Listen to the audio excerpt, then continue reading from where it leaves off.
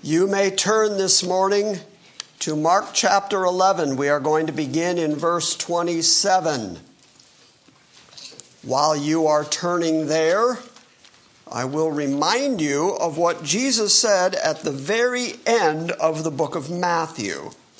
Matthew records Jesus' words to his disciples when instructing them to go out and preach the gospel to every living person. This is what we call the Great Commission. But just before giving them that commission, he said this. In Matthew 28:18, Jesus came up and spoke to them, saying, "All authority has been given to me in heaven and on earth. Go, therefore, knowing that all the authority is given to him. Go, therefore, and make disciples of all nations, baptizing them in the name of the Father and the Son and the Holy Spirit, teaching them to observe all that I commanded you. And lo, I am with you always, even to the end of the age." So Christ said that all authority is given to him and that he has all authority in heaven and earth. The Pharisees are now going to approach Jesus and ask him, "Where do you get this authority? Why are you able to burst into the temple, overturn tables, drive people out, and then say things like, 'My temple will be called a house of prayer'? How do you get away with that? What is your authority?" Then we're going to see a collection of Pharisees, Sadducees, Herodians, scribes, are all going to start peppering him with questions trying to catch him out, trying to trip him up, trying to get him to say or do something that they can accuse him with. And so they're going to ask him a series of questions. What I want you to notice is that Jesus never directly answers any of their questions, because all of their questions are predicated on the notion that they are his judge and he is in the witness box being cross-examined. And he never allows himself to be placed in that position. The earliest book in the Bible is probably the book of Job, which hopefully we'll be saying more about pretty soon. But at the end of the book of Job, when he reaches the point of saying, if God were here now, I would demand of him, he'd give me some answers, and God shows up. And God starts right out with, who is this that darkens my counsel without knowledge? And then follows it up with, I will ask you, and you will answer me. Because God is always the authority. And God never allows that he could be put on trial by his creation. His creatures are never invited to test him, to check him, to call him out, to trip him up, or to put him on the stand so that they can act as his judge. Now, this is important to remember when we're talking about Christ publicly, because it is just simply human nature that they want you as the representative of Christ. They want you to somehow prove it to them, to rise to their standard. They're going to say things to you like, yeah, well, if God is this, then couldn't he that? Like, if he's absolutely sovereign and all-powerful, couldn't he make a rock so heavy that even he couldn't lift it up? And then because that confounds their human logic, they assume that it also confounds your logic, and therefore it's somehow going to put God on the stand and make God have to give an answer for himself. Now, there is an answer to that question. I know I've said that a couple of times. Over the years, I've brought up that question, and in case you're pondering it right now, gee, could God make a rock so big that even he couldn't pick it up? There are two answers to that. Answer number one is yes, but he's not that stupid. Answer number two is God is perfectly comfortable with paradox, which means that he could make a rock so heavy he couldn't lift it, and then he would lift it, and the two things would not contradict each other. That's the way God operates. He is not withheld by our concepts of human logic. So when people try to put God on trial, when they try to put Christ on trial, the correct answer is exactly what Paul offers us in Romans chapter 9. Paul's answer is, when people say, well then, about God, how does he find fault, seeing as how nobody has resisted his will? Do you hear the inherent ego in that question? The inherent assumption is, I, the human, have the right to ask God why he does things the way he does them. And Paul's answer is, who are you? Paul's answer is the same as God's answer was to Job. Who is this that darkens my counsel without knowledge? Paul's answer is, who are you to answer against God? And then Paul goes on to say that the thing formed, in other words, the creature, doesn't say to the potter, why are you making me like this? All you have to know about clay is that clay gets made into whatever shape, whatever form, for whatever purpose the potter decides. And this morning, we heard another reference to pottery as Micah was reading Psalm 2.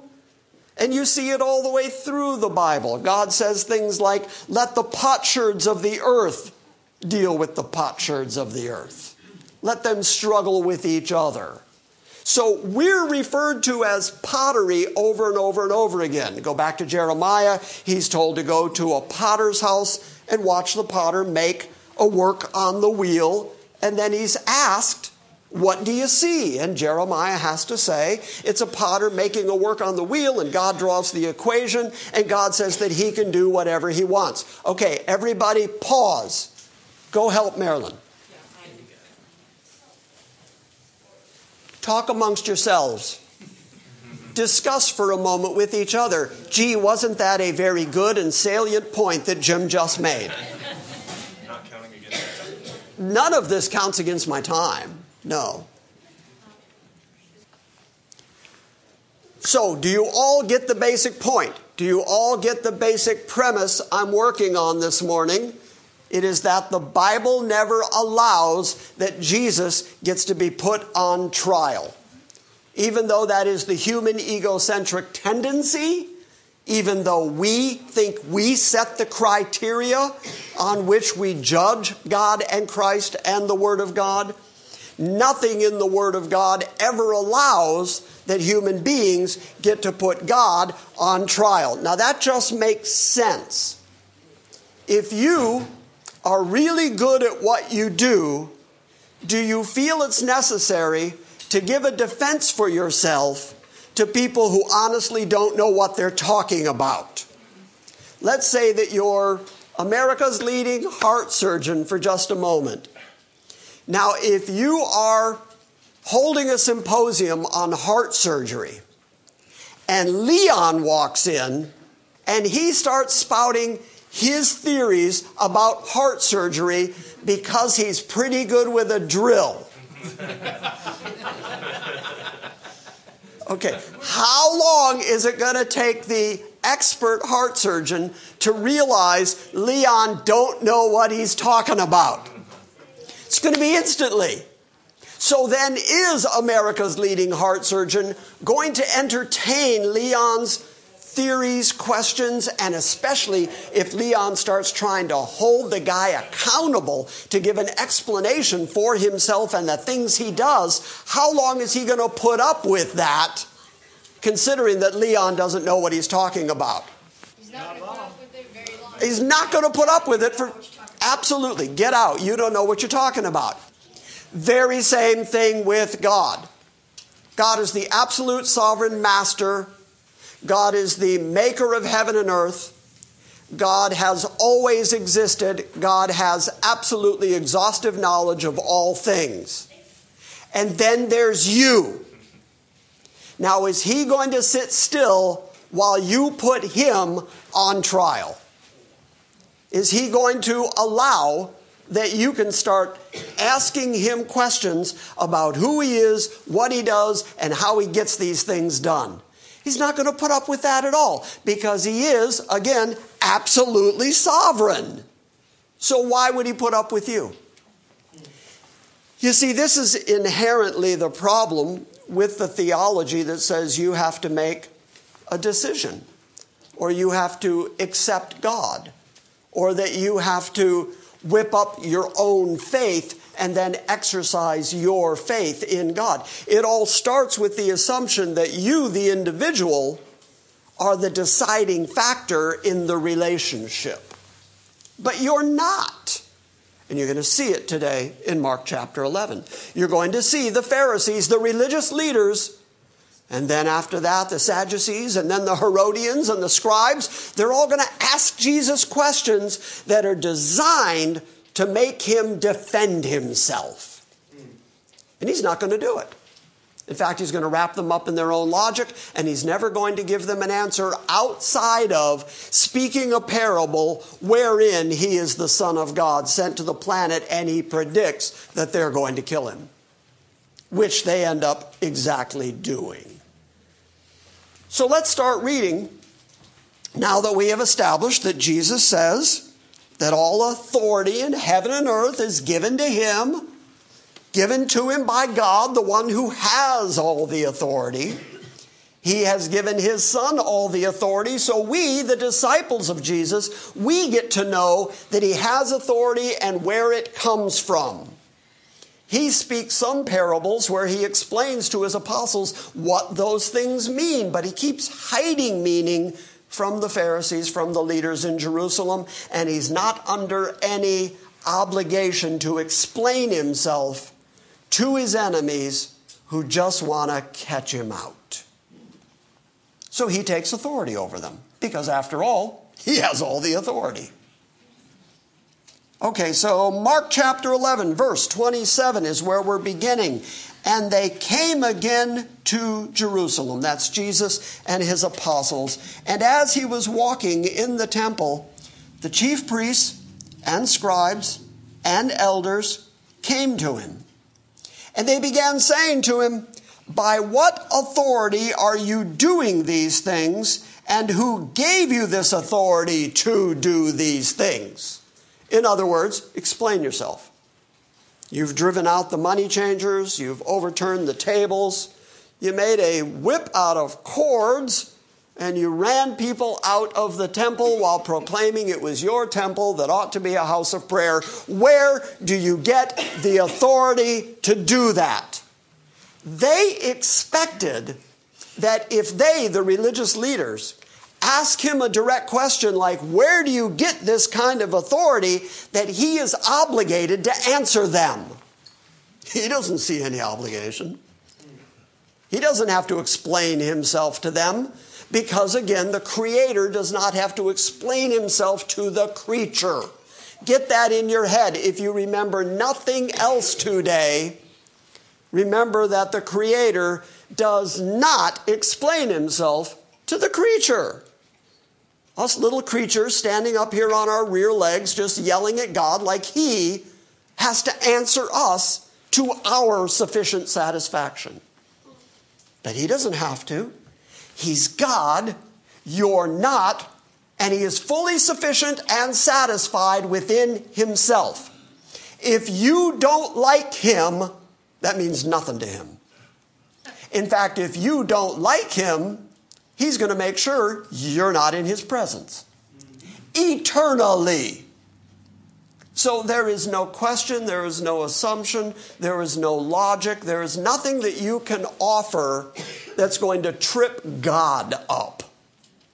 But they tried. By what authority do you do these things? Explain yourself. Tell us who you are and where did you get this authority to do these things? Because if you can't answer us sufficiently, then we're going to throw you out of the temple and we're going to show the people that clearly you're not someone to be followed. They're trying to trip him up. Where do you get this authority? And Jesus said to them, I'll ask you one question. Now listen to the genius of this question. You tell me, and then I will tell you by what authority I do these things. The baptism of John. Was the baptism of John from heaven or from men? Answer me. Okay, so they want to know by what authority. He says, I'll ask you a question. You answer my question. I'll answer your question. But the question is so well crafted that even they understand the dilemma that the question poses for them. Because verse 31 says, and they began reasoning among themselves, saying, if we say it's from heaven, then he's going to say, then why didn't you believe him? Okay, that's a problem. You're the religious leaders. And if the baptism of John was from heaven and we didn't follow John, okay, then the people are going to say, at least he's going to say, well, then why didn't you believe him? But on the other hand, verse 32, but if we say from men, well, then they were afraid of the multitude, for all the multitude considered John to have been a prophet indeed. A very genuine, honest prophet they saw him as.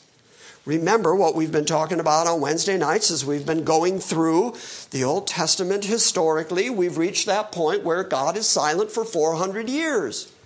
And it ends, the book of Malachi ends with the promise that God is going to send Elijah.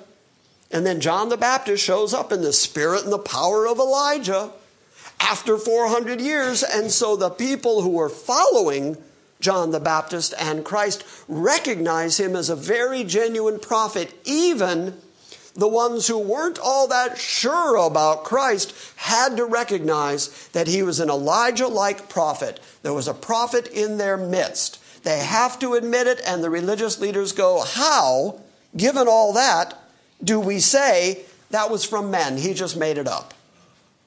That's a real dilemma now. If we say from heaven, we're wrong. If we say from men, we're wrong. There's no good answer to the question. So verse 33 says, answering Jesus, they said, we do not know. So Jesus said to them, neither will I tell you by what authority I do these things. What did he just do? He made sure that they could not take authority over him, that they could not obligate him to give an answer for himself, to explain himself, to give a defense of himself. Now notice again, because I'm going to keep stressing this, notice that he does explain to his disciples who he is and where he comes from. And he does explain to those that he chose that he's going to Jerusalem and he's going to be killed and he's going to rise 3 days later. To the people who he chose, there's all of this revelation of who he is by the miracles that he does. And by the authority that he has in this past 3.5 years, he's taken authority over sickness. He's taken authority over nature and wind and rain. He's taken authority over religious leaders. He's taken authority over life, death, salvation, and condemnation. When he starts saying things like, you're going to see me sitting on my white throne, dividing the nation, sheep and goats, and determining their eternal destiny based on how they treated my brethren. Because whatever they do to my brethren, they've done to me. Whatever you do to me, that determines your eternal destiny. He has demonstrated through this 3.5 years absolute authority over absolutely everything. Which is why both John and the writer of Hebrews would put Jesus at the very creation of the world and say that he was the Logos. He was the speaking agency through which everything was created. So you don't take someone like that and start making him answer your measly little questions. Because I'm convinced if he ever really answered your questions, your head would explode. You're never going to comprehend him. But they wanted to put him on trial. They wanted to make him answer. And he would not do it. Now, he's now going to follow up with a parable. But then they're going to start sending other groups. Scribes, Herodians, like I said, Sadducees are going to come to him and try to trip him up with questions. And you're going to notice that every time he does not fall for the assumption that he has to give an answer for himself or defend himself. And I think that's really, really important to remember when we talk about Christ. When we go out in the world and talk about Christ, people are going to try to put him on trial and require you to defend him to their satisfaction. God never does it. Christ never does it. The Bible never does it. Instead, the correct answer is, who are you? Okay, so chapter 12. He began to speak to them in parables. What was the purpose of parables? So that the other people couldn't understand it? So the other people wouldn't understand.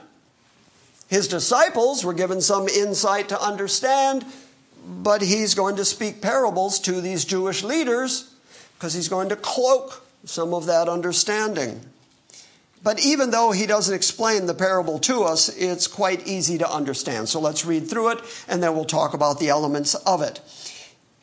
He began to speak to them in parables. A man planted a vineyard and put a wall around it and dug a vat under the winepress and built a tower and rented it out to vine growers, and he went on a journey. And at the harvest time, he sent a slave to the vine growers in order to receive some of the produce of the vineyard from the vine growers. And they took him, and they beat him, and they sent him away empty-handed. And again he sent them another slave, and they wounded him in the head and treated him shamefully. And he sent another, and that one they killed. And so with many others, beating some and killing others. He had one more to send, a beloved son. He sent him last of all to them, saying, they will respect my son. But those vine growers said to one another, this is the heir. Come, let us kill him, and the inheritance will be ours. And they took him and killed him and threw him out of the vineyard.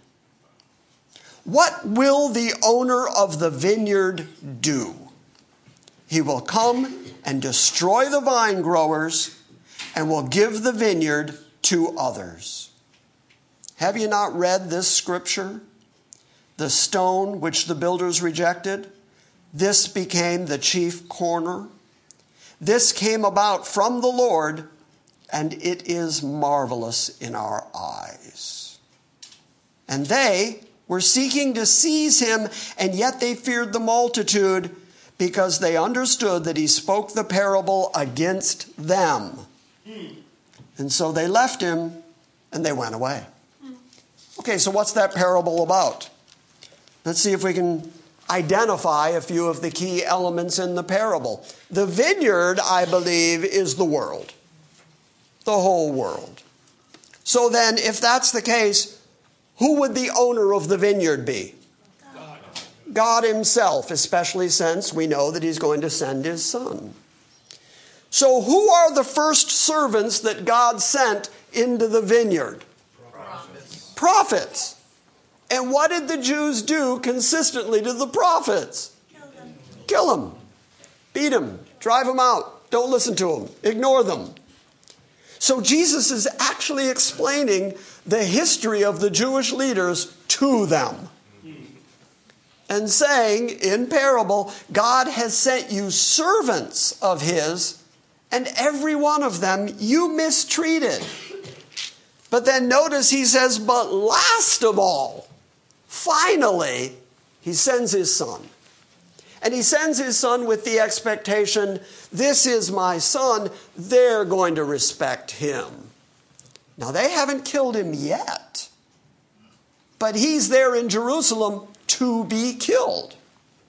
This has been determined since before the foundation of the world that he is going to die on that Passover, fulfilling what even John the Baptist, showing himself to actually be a prophet, said when he pointed to Jesus and said, behold the Lamb of God that takes away the sin of the world. So he is in Jerusalem to be killed specifically by the Jews. And in this parable, he is telling them, I'm the Son of God and you're going to kill me. So he had one last to send, said verse 6, his beloved son. He sent him last of all, and he said, they will respect my son. But those vine growers said to one another, this is the heir. What does he inherit? If he's the heir, he's going to inherit the vineyard. He's the ruler of the world. This is Jesus one more time saying, I get all the authority. All the authority in heaven and earth is given to me. I'm the heir of everything God has. But they're going to say in their ego and in their presumption of self-importance, they're going to say, let us kill him, and then the inheritance will be ours. We're going to rule the world. We're going to be the leaders of the religion so that we can control the people, so that we can get rich and we can make ourselves all high and mighty. All we got to do is get rid of him. Notice again, they haven't done it yet. They haven't killed him yet, and yet he's saying, you're going to say, let's kill him. And then he talks right through them to their purpose and intention. Let's kill him so that we can have the inheritance. So they took him, they killed him, and they threw him out of the vineyard. That's what happens when you die, you leave the world. So what will the owner of that vineyard do? That's a really, really important question. What will God do to you after you kill his only beloved son, who is the heir of all things? Do you think he's going to be slightly miffed? A little bit upset? He's going to come back in anger and in judgment. Jesus is describing what he's going to go on to say. This temple, not one stone is going to be left standing. And Jerusalem, you that kill the prophets, how often I would have gathered your children as a mother hen gathers her chicks, but you would not. Your house is left to you desolate. He's explaining it all to them in the parable here. What will God do to you? He will come and destroy the vine growers, and then will give the vineyard to others. I think, since the church doesn't exist yet, he's speaking eschatologically of the kingdom yet to come. Because ultimately then the vineyard, the whole world, is going to flow to Jerusalem, because the Son is going to sit on his throne in Jerusalem. And the blessings that come onto Jerusalem, onto Israel, are going to spread out to all the nations from there. I think that's what he's referring to. He's going to come and destroy the vine growers, and then he will give the vineyard to others. And then he holds them responsible for what the word says. Notice that he doesn't even say after the parable, you better pay attention to what I'm saying. Instead, he holds them responsible for what their own scripture already states. Have you not even read this scripture? I think he's calling them out since they tried to call him out. How unaware are you of the scripture? Because it's already been written. The prophets have already said that this thing that is happening right now, me in your midst, you hating me, you ultimately killing me, has been written down in your scripture for a long, long time. Haven't you ever read it? Haven't you ever paid attention to it? Because it says, the stone that the builders rejected, this became the chief corner. Everything is built up on me. I'm the chief cornerstone. Everything else is built on the foundation of me. And I'm right here in your midst, and you're going to kill me. This came about, all of it came about from the Lord. That makes me think of Luke writing in the book of Acts and saying that Herod and Pontius Pilate and the Jews and the Gentiles were all gathered together in Jerusalem to do whatever your hand and your purpose foreordained to be done, predestined to be done. This all happened. Christ was on the planet at that moment. Christ was in Jerusalem at that moment. The Pharisees hated him at that moment so that he would die on that Passover, satisfying everything that the prophets had said and satisfying the eternal covenant that God had made with Christ, that Christ was going to have ultimate authority. Every knee was going to bow. Every tongue was going to confess that Jesus Christ is absolute Lord. Kurios, completely in control forever. That came about, says verse 11, from the Lord. And it is, here's the summation statement, and it's a great summation statement, it is mind-boggling in our eyes. When we see it, when we look at it, when we read it, when we recognize it, when we understand what actually happened and what was going on earth because of the divine plan of God since before the foundation of the world, when we get some glimpse of that, doesn't it kind of make you just awestruck? Doesn't it just make you marvel? How did God pull this one off? And he keeps pulling it off and pulling it off every day for the entire history of the world. Absolute authority, absolute control, mind-bogglingly so. mind-bogglingly so. Say it with me, mind-bogglingly. That's just a fun word. It is marvelous in our eyes. This came about from the Lord. So they, the Pharisees who a moment ago were trying to put him on trial, suddenly realize he's talking about them. He's told that parable against them, and now they're scared. So they leave. Notice what Jesus just did. Exercised authority. And did so in such a way that he did not explain himself. He did not answer their questions when they tried to put him on trial. He put them on trial. And they were seeking to seize him, and yet they feared the multitude, for they understood that he spoke the parable against them, and so they left him and they went away. Verse 13. And they, the Pharisees, the leaders, sent some of the Pharisees and Herodians to him. The Herodians are the followers of Herod, in order to set a trap in a statement. Okay, so they've been hoodwinked by Jesus' ruthless logic and absolute authority.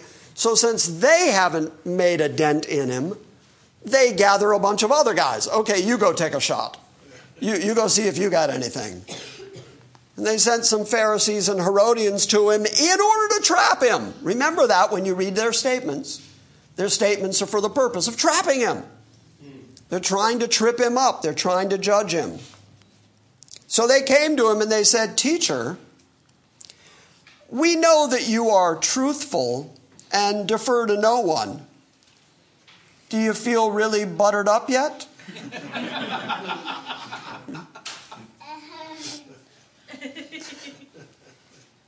We know that you are truthful and you defer to no one, for you are not partial to any, but you teach the way of God in truth.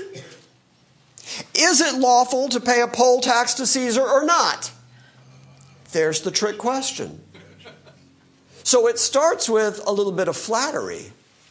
We know that you're true. We know that you're honest. You know Jesus had to at that moment be thinking, well, if you think I'm so right and true, if you think I'm handling the word of God honestly, why aren't you following me? Why are you still preaching Moses? Why are you still exercising this religious authority over other people? Why aren't you pointing people to me if I'm the one who really knows all these things? You are truthful, you defer to no one, for you are not partial to any, but you teach the way of God in truth. So is it lawful to pay a poll tax to Caesar or not? This was a really pressing political question at the moment, because remember that Jerusalem is under Roman dominion and Roman authority at the time. And Caesar thinks himself to be deity. Caesar thinks himself to be God. So now they're asking him, should we do obeisance to Caesar? But since we know that the first commandment is you'll have no other gods before me, isn't paying a poll tax to Caesar a way of worshiping Caesar? And so should Jews actually be doing that? Because after all, we're under the political authority of Rome, so politically we're supposed to pay the tax, but religiously, doesn't that interfere with the first commandment? Doesn't that kind of undermine everything you're about, since you speak truth about God and everything? You see what they're doing to him? Sometimes because we don't live in first century Jerusalem, we don't understand the import of these questions. But that is a really purposefully tricky question. So watch what Jesus does. Shall we pay or shall we not pay? But he, knowing their hypocrisy, in other words, he understands exactly why they're asking this question. They're trying to trip him up. They're trying to test him. They're trying to trap him. And really, there's no easy answer. If you say, yeah, pay to Caesar, well, then they've got him. They get to go to the people that are following him and saying, look, he's not following Yahweh. he says that Caesar is also a god. If he says, no, don't pay, that's insurrection against Rome, and it's going to be the destruction of the people. So they're not going to follow him anymore. There's no easy answer here, they think.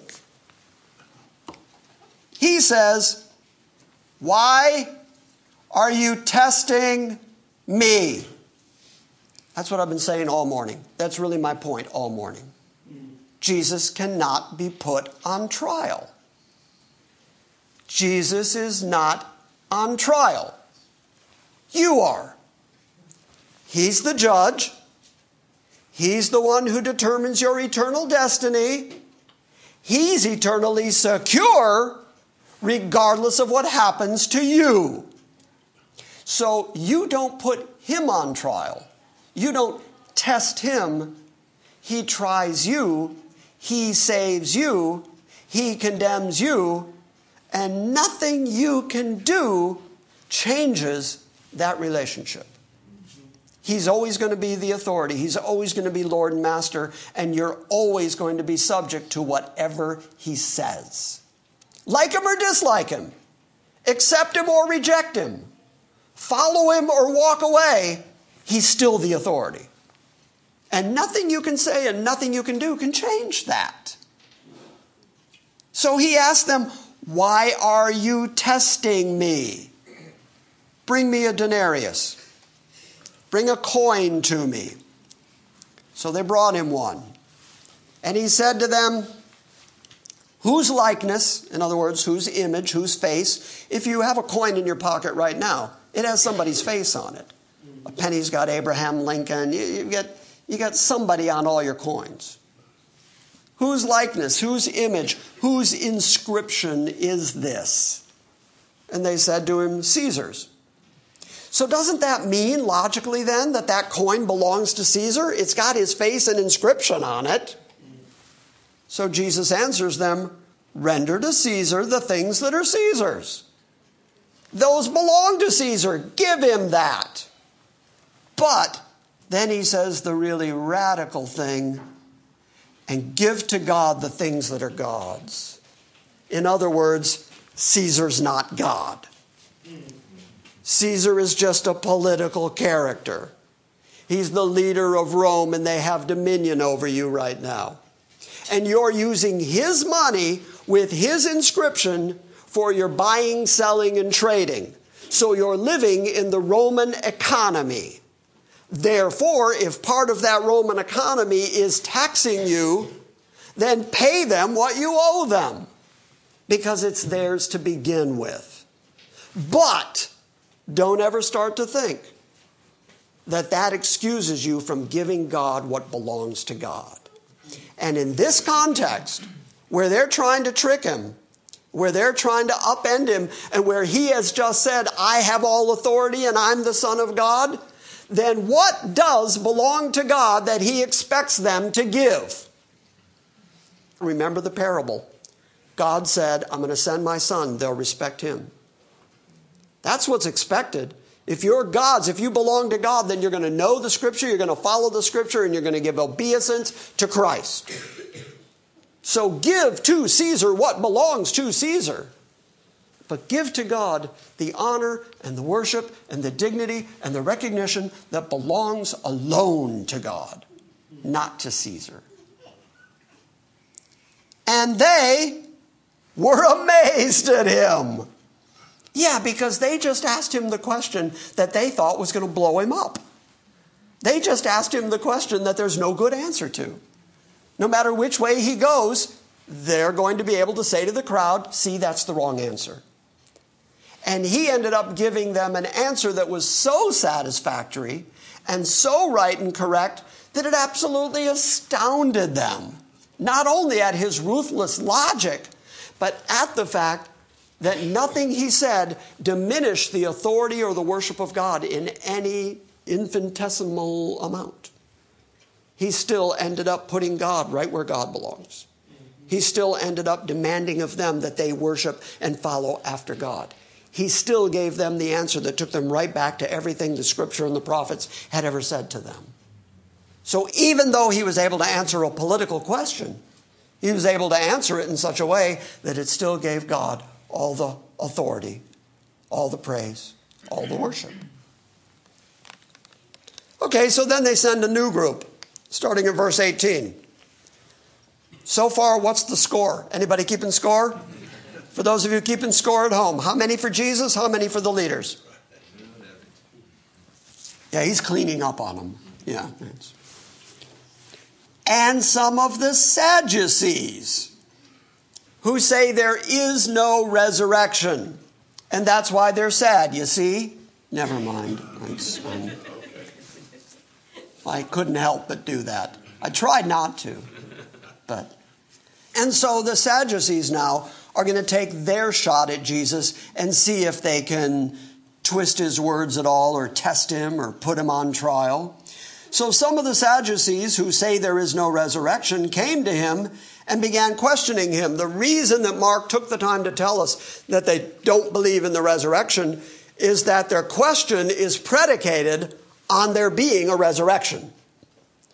And so since he teaches resurrection, since his followers believe in resurrection, if he can't answer this conundrum, then there must not be a resurrection. So they're trying to get him to agree with their denial of the very thing he teaches. They're trying to trip him up with his own teaching. They said to him, verse 19, "Teacher, Moses wrote for us that if a man's brother dies and leaves behind a wife and leaves no child, his brother should take the wife and raise up offspring to his brother." That's absolutely true. You can read about that in Deuteronomy 25. That is part of what the law does say. So now they start their hypothetical. Okay, we know that's what the law says. So far we're in agreement. Now I'm going to pose a hypothetical to you. There were 7 brothers, and the first took a wife and died, leaving no offspring. And the second one took her and died, leaving behind no offspring. And the third, likewise. This is an unfortunate family. That's all we know. Whatever's happening here in this hypothetical is really sad. Verse 22, "And so all 7 left no offspring. And last of all, the woman died also."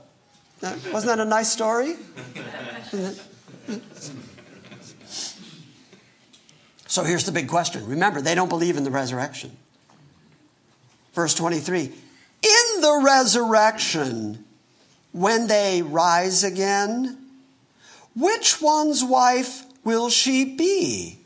For all 7 had her as wife." They think they've just tripped him up.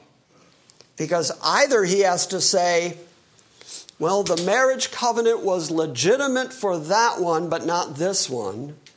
So she has to be the wife of that one and not these others over here. Or he has to say, oh, you got me, there's no resurrection. You know that resurrection thing I've been talking about? Okay, that can't be true. They think they've got him caught. Notice what he says.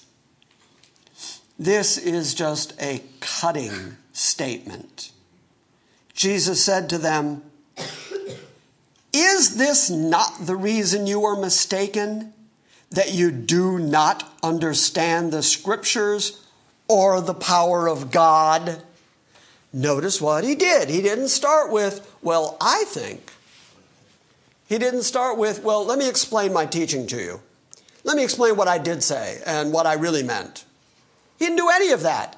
He goes back to, what does the Scripture say? And whatever it says, you're responsible for.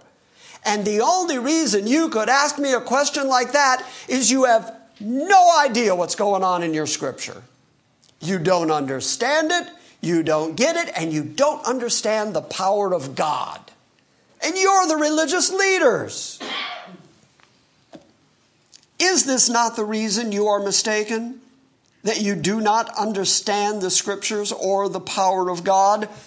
Now he's going to explain what happens in the resurrection at verse 25. "But when they rise from the dead, they neither marry nor are given in marriage, but are like the angels in heaven." What is the purpose of earthly marriage?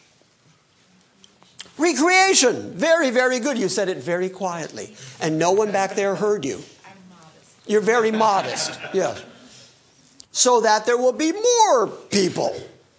So that people marry and have children and develop more people. But once the resurrection happens, is there still a necessity for that kind of making of offspring? No. The church is made up. The fullness of the church has been complete. Brought to the marriage supper of the Lamb. That's done. Israel, if God needs more people to make up Israel in the kingdom, He's already told Ezekiel that He can raise up people from the dry bones, and Jesus has already said that God can raise up Israelites from the rocks. So is there any necessity for marriage at that point? So he says, you just don't understand anything. When they rise from the dead, they don't get married, nor are they betrothed or given in marriage. They're like the angels in heaven. Angels don't get married. But regarding the fact that the dead rise again, because he understands that the whole question was predicated on the fact that the Sadducees don't believe there is a resurrection, and so they have posed their question based on, in the resurrection, whose wife will she be, so that they can undermine the concept of resurrection. Now he's going to answer them about resurrection in verse 26. But regarding the fact that the dead rise again, have you not read in the book of Moses? What's he doing again? Look what he keeps doing. Back to Scripture. Back to Scripture. Back to Scripture. Have you not read it?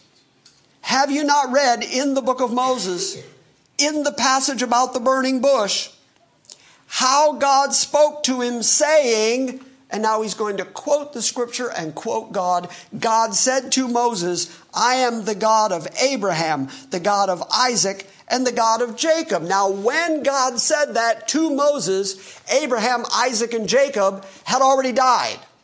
They'd already spent their time on earth. And yet God would show up and say, I am, present tense, I am right now the God of Abraham, Isaac, and Jacob. Here's the question. He's not the God of the dead, but the God of the living. In other words, even though Abraham, Isaac, and Jacob have died from the planet, they're still alive, or God wouldn't have said that He was the existent, right now God of Abraham, Isaac, and Jacob. Which is why Jesus could walk around saying things like, Abraham longed to see my day, and he saw it. Yeah. Then he says, you are stupid. No, okay, that was the Jim translation. I'm sorry. That was me Jimmerizing a verse. He said, you are greatly mistaken. That's just the cleaned up version of, you just don't understand. You're really ignorant. You read the Bible and you just don't get it. Look, he's told them before, you search the Scripture because in them you think you have eternal life. But they are they that testify of me. And if you don't see me in it, you don't get it yet. You don't understand it yet. You're greatly mistaken. You're going through all these little detailed rules and regulations that you can impose on people so that you can have control over people, so that you can enrich yourself and aggrandize your own name. But you don't understand that that's not the purpose of the Scripture. It all in type and shadow is pointing forward to me, and I'm right here in your midst right now, and you're going to kill me because that's what the Scripture says you're going to do. And then I, the stone that the builders rejected, am going to become the chief corner, and everything God is doing is built on me, and every knee is going to bow, and every tongue is going to confess, and I'm your judge, and you don't put me on trial, I put you on trial. Get what he's doing? He's just turning their logic and even correcting their theology so that he is never the one who is on trial. Let's start at verse 28. And one of the scribes heard him arguing, and recognizing that he answered them well. So one of the scribes, this one guy, out of the whole crowd, out of the whole group, out of all the different people who have come and tested him, this one guy Jesus is actually going to compliment. He's listening to the arguments from Jesus, and he's recognizing those are really good answers. The scribes, the Pharisees, the Herodians, the Sadducees, they all thought they were going to trip him up and test him, and he has shut them all up one by one. He has shut them down, he has shut them sideways, and shut them any other way you can shut people. And one of the scribes came and heard him arguing, and recognizing that he had answered them well, asked him, "What commandment is the foremost of all?" Notice that Mark does not add that he was testing him or that he was trying him. It's a genuine question. It's a sincere question. Well, then help me out. I'm trying to follow the commandments. What's the greatest one? Jesus answered, "The foremost is, hear, O Israel, the Lord our God is one God." That's called the Shema. It's the basic declaration of the Old Testament that the Lord our God is one God.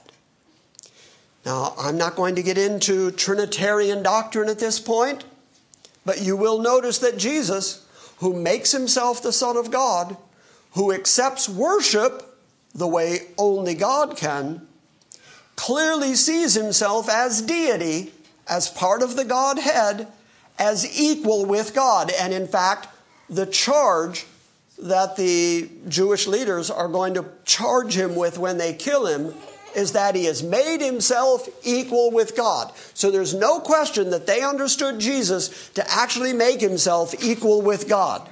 So clearly during his ministry, he has said things that make himself equal with God. What does he think of himself? What is his self-conception? He sees himself as equal with God. He sees himself as part of the Godhead. And yet, he states, our God is one God.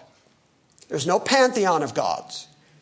All of the other surrounding nations would have believed in various different gods. Egypt has a whole pantheon of gods.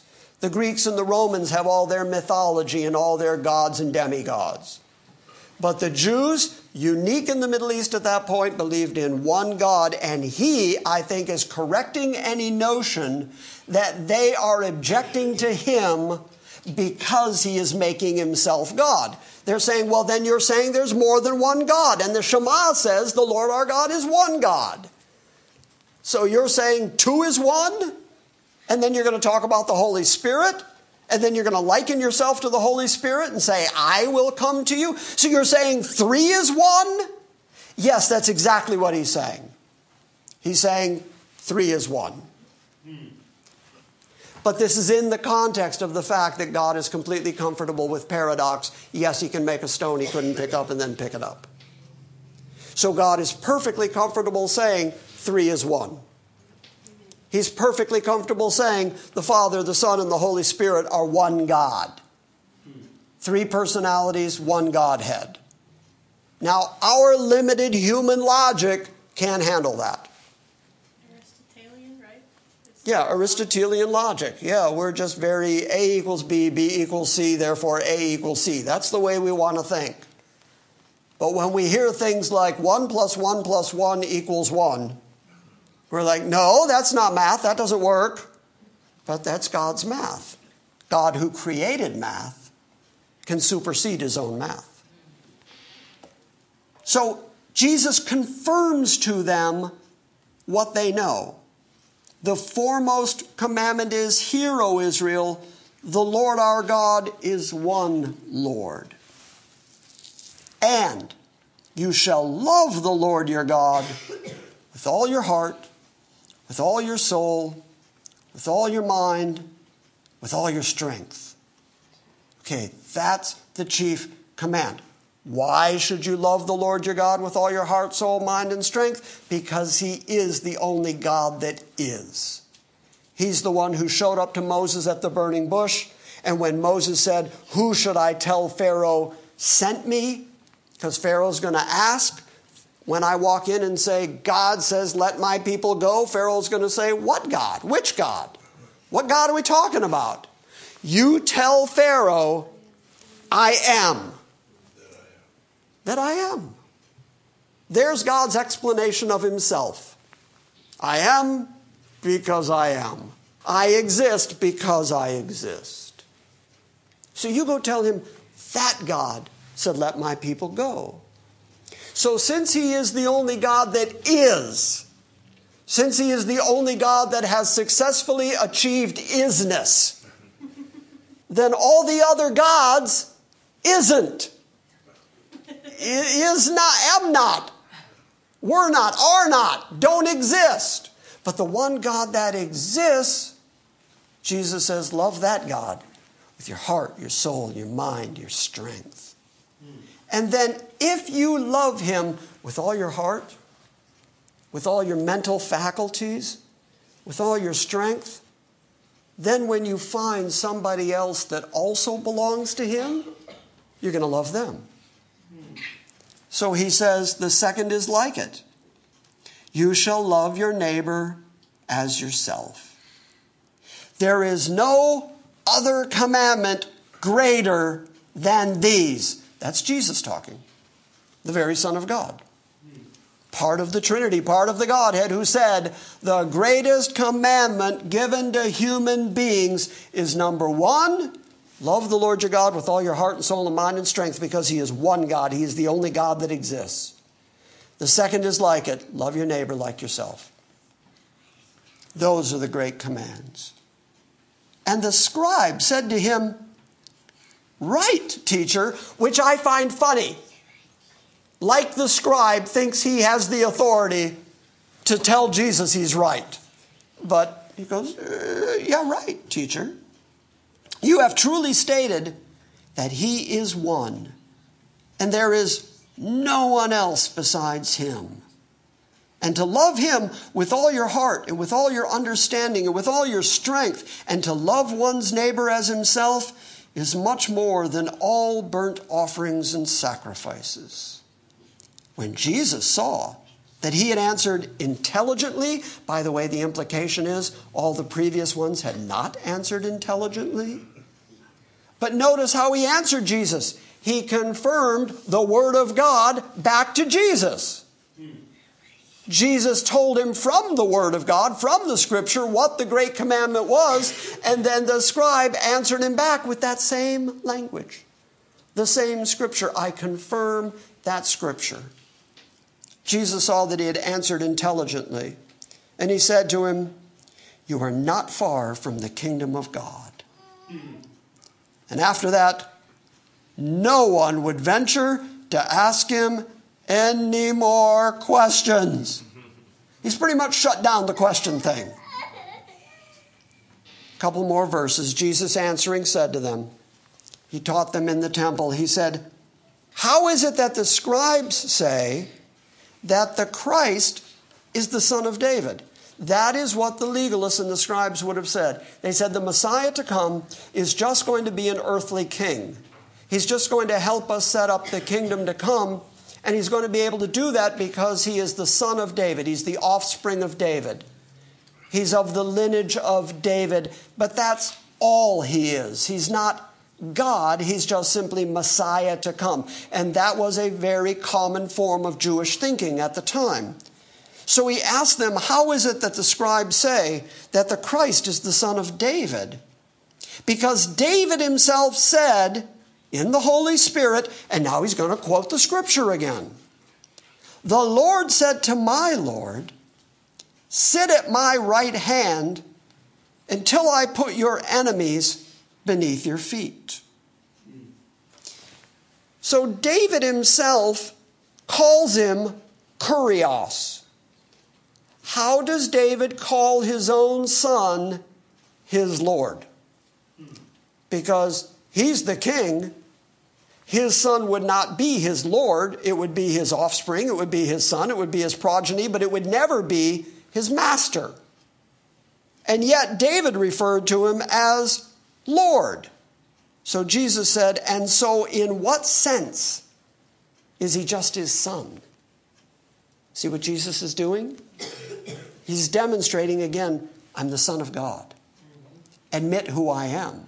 That even in your scripture, David admitted that his offspring, the Christ, the Messiah, was also going to be his God. That's who I am. And the great crowd enjoyed listening to him. I really like that verse. Because the common people heard him gladly. He wasn't off-putting. He wasn't walking around condemning people. He was walking around attracting people. And people enjoyed listening to him, not only because he would upend the Pharisees and the scribes and the Herodians, but then he would teach them the important things of heaven that brought them eternal life. How do you not like that?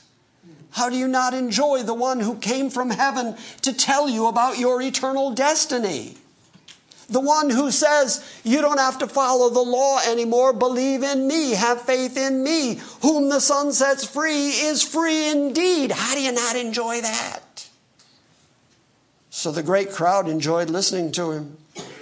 So in his teaching, he said, beware of the scribes who like to walk around in long robes, and they like respectful greetings in the marketplace. They like the chief seats in the synagogues. They like places of honor at banquets. But they devour widows' houses. And for appearance's sake, they offer long prayers. These will receive the greater condemnation. He's just set up the contrast. Me, I'm Lord and Savior. They will devour you. Be aware of them. Be careful of them. That's where we'll pick up next week. So, as I said at the beginning, if you come away with nothing else today, come away with the reality that Jesus never allowed himself to be put on trial. Even when experts at it tried to put him on trial and tried to make him answer them, he was under no obligation, no compunction. He felt no reason to explain himself to them. So the next time people try to put you on trial because you're a Christian, and they start questioning your faith and start asking you to defend this Jesus you believe in, prove it to them, give them some satisfactory answer for why they ought to believe the way you ought to believe, don't do it. Don't give in to it. Recognize that the absolute sovereign Lord and Savior who bought and saved you is sufficient answer for them. I love the Lord that saved me. He did something for me. I hope he does it for you too. That's a good answer. But as soon, get this right, as soon as you buy into their questions, they already have the upper hand, and you have already admitted that their question was better than your faith and belief in Christ. You start putting God in a dock, and you start having to defend him and answer for him. Don't do it. He is absolute Lord, Master, and authority, and they will learn that at some point, either positively or negatively. But when they ask for evidence, everything we've been reading in Mark so far is Jesus constantly giving his apostles evidence of who he is. And what does Mark tell us every time? They didn't get it. So no amount of evidence is going to convince somebody. The Holy Spirit has to convince people. And no amount of your arguing and no amount of your defense and no amount of your evidence can convince the unconvincible. But what you will do is lessen Christ's authority to bring him down to the point where they're allowed to put him on trial. Don't do it. He didn't do it. Don't think you're better than him and start doing it for him. He's a big boy. He can defend himself. Make sense? Okay. Questions? Yes, sir. We had an unbeliever as a visitor in our house some time ago. And in the conversation, he said, I could never serve a God who killed all those Egyptian children. They were all innocent. And my wife gave him a wonderful answer. She said, we love our God, and we wish you could too. We love our God, and we wish you could too, is the right answer. And actually, I like your answer better. But I've had people say things like that to me, I could never worship a God like you believe in. And I always say to them, that's correct, you couldn't. Yeah. Then you drop the mic. And then, boom. Anything else? We're okay? All right, good. Mike is going to come forward and conduct our prayer time. Say goodbye to the internet congregation. Goodbye. Bye. Bye. Thank you for listening to this week's Salvation by Grace Sunday morning message. Please visit our website at salvationbygrace.org for weekly updates and our ever-expanding archives. Join us again next time as we delve into the Word of God and study His sovereign grace.